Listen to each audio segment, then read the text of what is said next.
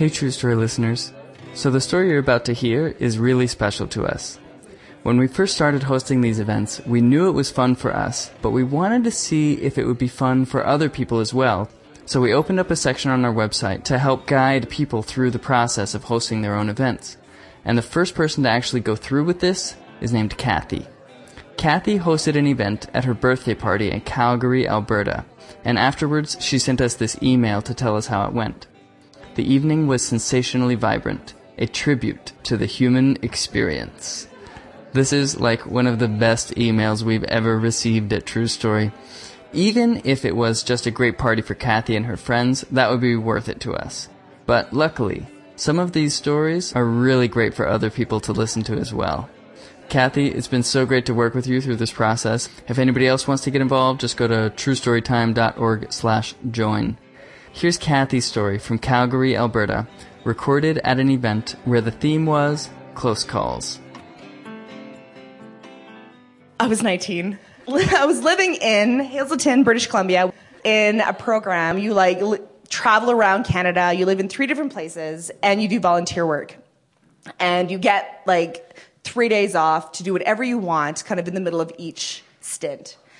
And so me and my girlfriend decided that it would be a really good idea to go on a crazy adventure. And we're like, okay, so where are we going to go? What are we going to do? And she's like, let's hitchhike. And I was like, yeah, totally, let's hitchhike. We never hitchhiked before. That's so badass. On the highway of tears. But I didn't know that then. I know it now.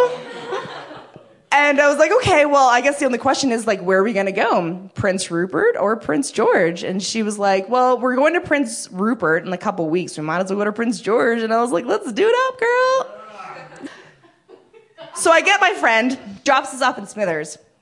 I don't know, we spent a couple minutes in Smithers, and this truck driver picked us up and brought us to Prince George. And he was the nicest guy. He was a pretty sweet dude. So we spent a couple days in Prince George. We spent Canada Day there. I don't actually remember if it was awesome or not, because the rest of the story sort of eclipsed the whole point of us going. So we're in Prince George, and I was like, okay, I have a really bad feeling about heading back to Hazelton today. I think we should take the bus. We had 3 days off, so we had to be back at our house by midnight that day. Otherwise, we were out of the program. Did I mention I lost my wallet? And I had no money at all, and I was living on borrowed change. After discussing it, how I had this horrible feeling about hitchhiking and how we shouldn't do it, she's like, well, I don't know, let's kind of be adventurous, Kathy. I don't know why you're pissing out on me. And I was like, well, okay, well, you're right. We should probably hitchhike. It's probably a good idea. We go to the road and we stick out our thumb, and 10 minutes later, because we're 19-year-old girls, Dad, are you okay? Can you handle the story? It's kind of a sore spot in the family. Some guy picks us up. And he really likes us. We were talking, we were really chatty, we were really cute, we're 19, and he's talking about how he wants to take us to this lake, and we're like, hell no, I ain't going nowhere with you. And in the meantime, I have keys in between my hands, and I was like, don't you even try, motherfucker, I got this. So he goes 10 kilometers further, trying to convince us to go to this lake with him. And I was like, I ain't going nowhere with you. You're disgusting. And I was like, just you try it. I'm going to stab you in the face. So he finally drops us off in the middle of nowhere. And my girlfriend says to me, this is awesome. It doesn't get much better than this. Let's go smoke a bowl. And I was like, I ain't smoking nothing with no one. I just want to get home. I'm stressed out. And without even sticking out our thumb, this 2001 Dodge Ram pulls up, sweet. She's like, let's get in. And she jumps into the vehicle. And I was like, I have a really bad feeling about this. We shouldn't go anywhere. And I look at her and I was like, and she's like, and I was like, okay. So I jump into the vehicle, and I'm sitting in the back, and I was like, what's your name? He's like, Sonny. I'm like, what do you do? He's like, I'm a pharmacist. And I was like, it doesn't get much better than this. A sweet ride. He's going to Prince Rupert. He's going to drop us off in Hazelton. We're going to make it back by midnight. Maybe an hour into the drive, all of a sudden, he gets pulled over. And I was like, man, what a loser. And I'm laughing, having a great time, and I'm sitting there. The police come up, and they start talking to him, and they ask him to get out of the car. And I was like, crazy. So I'm sitting there some more, and it's like another hour goes by, and I was like, I'm pretty hungry. I think I'm gonna go eat some strawberries. So I go into the ditch, and I'm like skipping. Like, who skips, right? 19-year-old skip. That's who skips. And I'm like eating these strawberries, like loving life, and I look at my watch, and I was like, man, we gotta go. So I like go up to the, like having a little like police powwow, and I was, listen, guys, I'm on a time schedule. I gotta get out of here. What's going on here? Like, are we gonna wrap this up? And then he arrests me and reads me my rights, and I was like, this is hilarious. Like, it doesn't get much better than this. I'm gonna get arrested. I don't even know why. And they like throw me in the back of the cop vehicle, and they like open the window, and I'm like talking, telling jokes. Who does that? We start driving, and he's like, like, yes, he has drugs on him. I'm like, that's so crazy. Like, this is such a crazy adventure. Who would have ever thought this could happen? And we get to the police station, and I think they're going to let me go. Like, I think it's not a big deal. Everyone's laughing with me. Like, why do you give me those false pretenses? Why are you laughing? If you're going to arrest me and throw me in jail. So he, like, takes me out of the car, and he, like, I'm handcuffed. And he like brings me in there, and like my girlfriend, she's got weed on her, and I'm thinking like, what are we gonna do? Like they're gonna catch it. They're like, they took my shoes, they took my belt, they took my hoodie, they took like the strings, they took my watch, they took everything, and they like throw me into this jail cell with like a dirty blanket and this soiled mattress. I was like, this is awesome. So I like make my bed, and I like get all in there, and I was like, oh my God, this is so crazy. And then finally they throw my girlfriend in there. We're talking, like having a good time, like saying like this is gonna be a crazy story to tell our kids or at a storytelling event.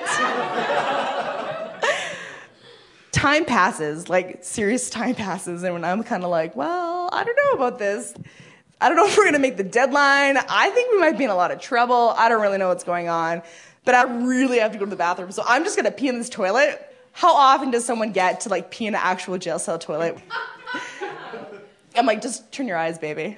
And then the walls is like, fuck you, pigs, and like, cocksuckers, and like, I killed a man, and I was like, oh yeah. And finally, they take me to interrogation. They're asking me like, what are you doing? What's your name? Where are you from? Like, I noticed that you didn't have any idea or money. And I'm like, yeah, I lost my wallet. I don't really know where it is. And they're like, well, we don't really know if who you say you are is actually who you are. We're going to have to call your mother. And I was like, okay. So they dial up the phone. They call my mom, and she's like, hello? Hello, this is Constable so-and-so. We have your daughter here under arrest for trafficking $100,000 of cocaine. My mom was, what? My daughter's in a government program right now doing volunteer work for the needy. She doesn't smoke or drink or do drugs or anything. I'm like, I don't do any of that. She's like, she is like a God-fearing citizen. He's like, well, it's great, ma'am, but we have her under arrest. Did you want to describe her to us? Well, you know, she has reddish, blondish, brownish hair. She's got light, dark skin, brownish, greenish, bluish eyes. And I'm thinking, oh my God, like they're gonna arrest me, throw me in jail. She can't identify me. And then she said, I don't know what to tell you. All I know is that she's probably crying right now. And I was like, Bella, I love you, Mom. And she's like, I love you. And he's like, that's enough. So he hangs up that shit, and he's like, well, looks like you're Kathy. So he asked me the story of like what happened. I was like, Mom, hitchhiking. I don't know. I don't have any money. I'm just on a crazy adventure, being crazy. You know how girls can be when they're 19. And he's like, I got like mascara all over my face, and I've been crying for hours. So we like, all right, well, I'll get you out of here. And then I'm like, and then what? I'm outside. I'm like outside the jail cell. So I was like, I should probably call my project leader, and I should probably tell her that I've been arrested for trafficking cocaine. And I should probably let her know what's up. And I'm out of the program. That's it for me. So I go to the 7-Eleven, and I like dial her number, collect, and it rings and rings and rings. This is it for me. This is it. This is the end. And I look out of the corner of my eye and I see someone I know, and I was like, cha-ching. It's a lady from work. And I walk up to her and I'm bagged with like swollen eyes and I'm exhausted from crying and being interrogated and being in jail, traveling and not having any money. And I say to her, hi. And she's like, hey, Kathy, what's up? I'm like, I've just been arrested for trafficking cocaine. Can you give me a ride home? I didn't do it. I don't know what to say. I'm really tired. She's like, well, we have this really tiny Nissan truck. You can jump in if you want. Yeah, I'd really love that. So we wait. My girlfriend gets dumped out. And we'll get into this Nissan truck. But the Nissan truck is really a 2-seater, not like a 5-seater. So they like put me into this truck and there's like a child and like a mom and dad and no leg room. I'm like in the middle and my knees are around my ears. And I'm just so tired and so uncomfortable. And we have another 7 hours to go. But what made it worse is that the kid wanted to be entertained the entire time with exuberance.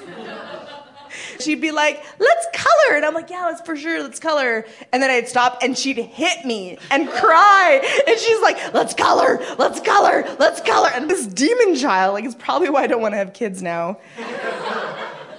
Yeah, I bet you love this. I'm like playing with your kid. So finally, it's like 8 hours later. And we roll into Hazleton. And I look at the clock and it's 11:55. And I'm exhausted and I have like bruises from being beaten by this child. And I've got like paint on my face.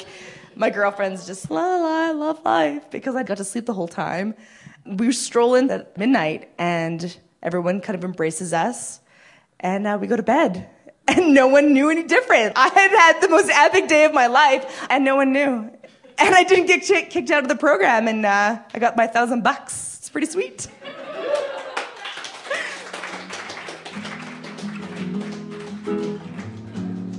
You've been listening to True Story. Our theme music is from Daniel Steinbach's album, The Blade. To comment on this podcast, or to listen to any of our previous stories, you can find us in iTunes or at truestorytime.org. Everyone, I hardly know you, but when something comes and grabs a hold, take the hands that open up. A life that's led is something gold. I've been alone, I've been so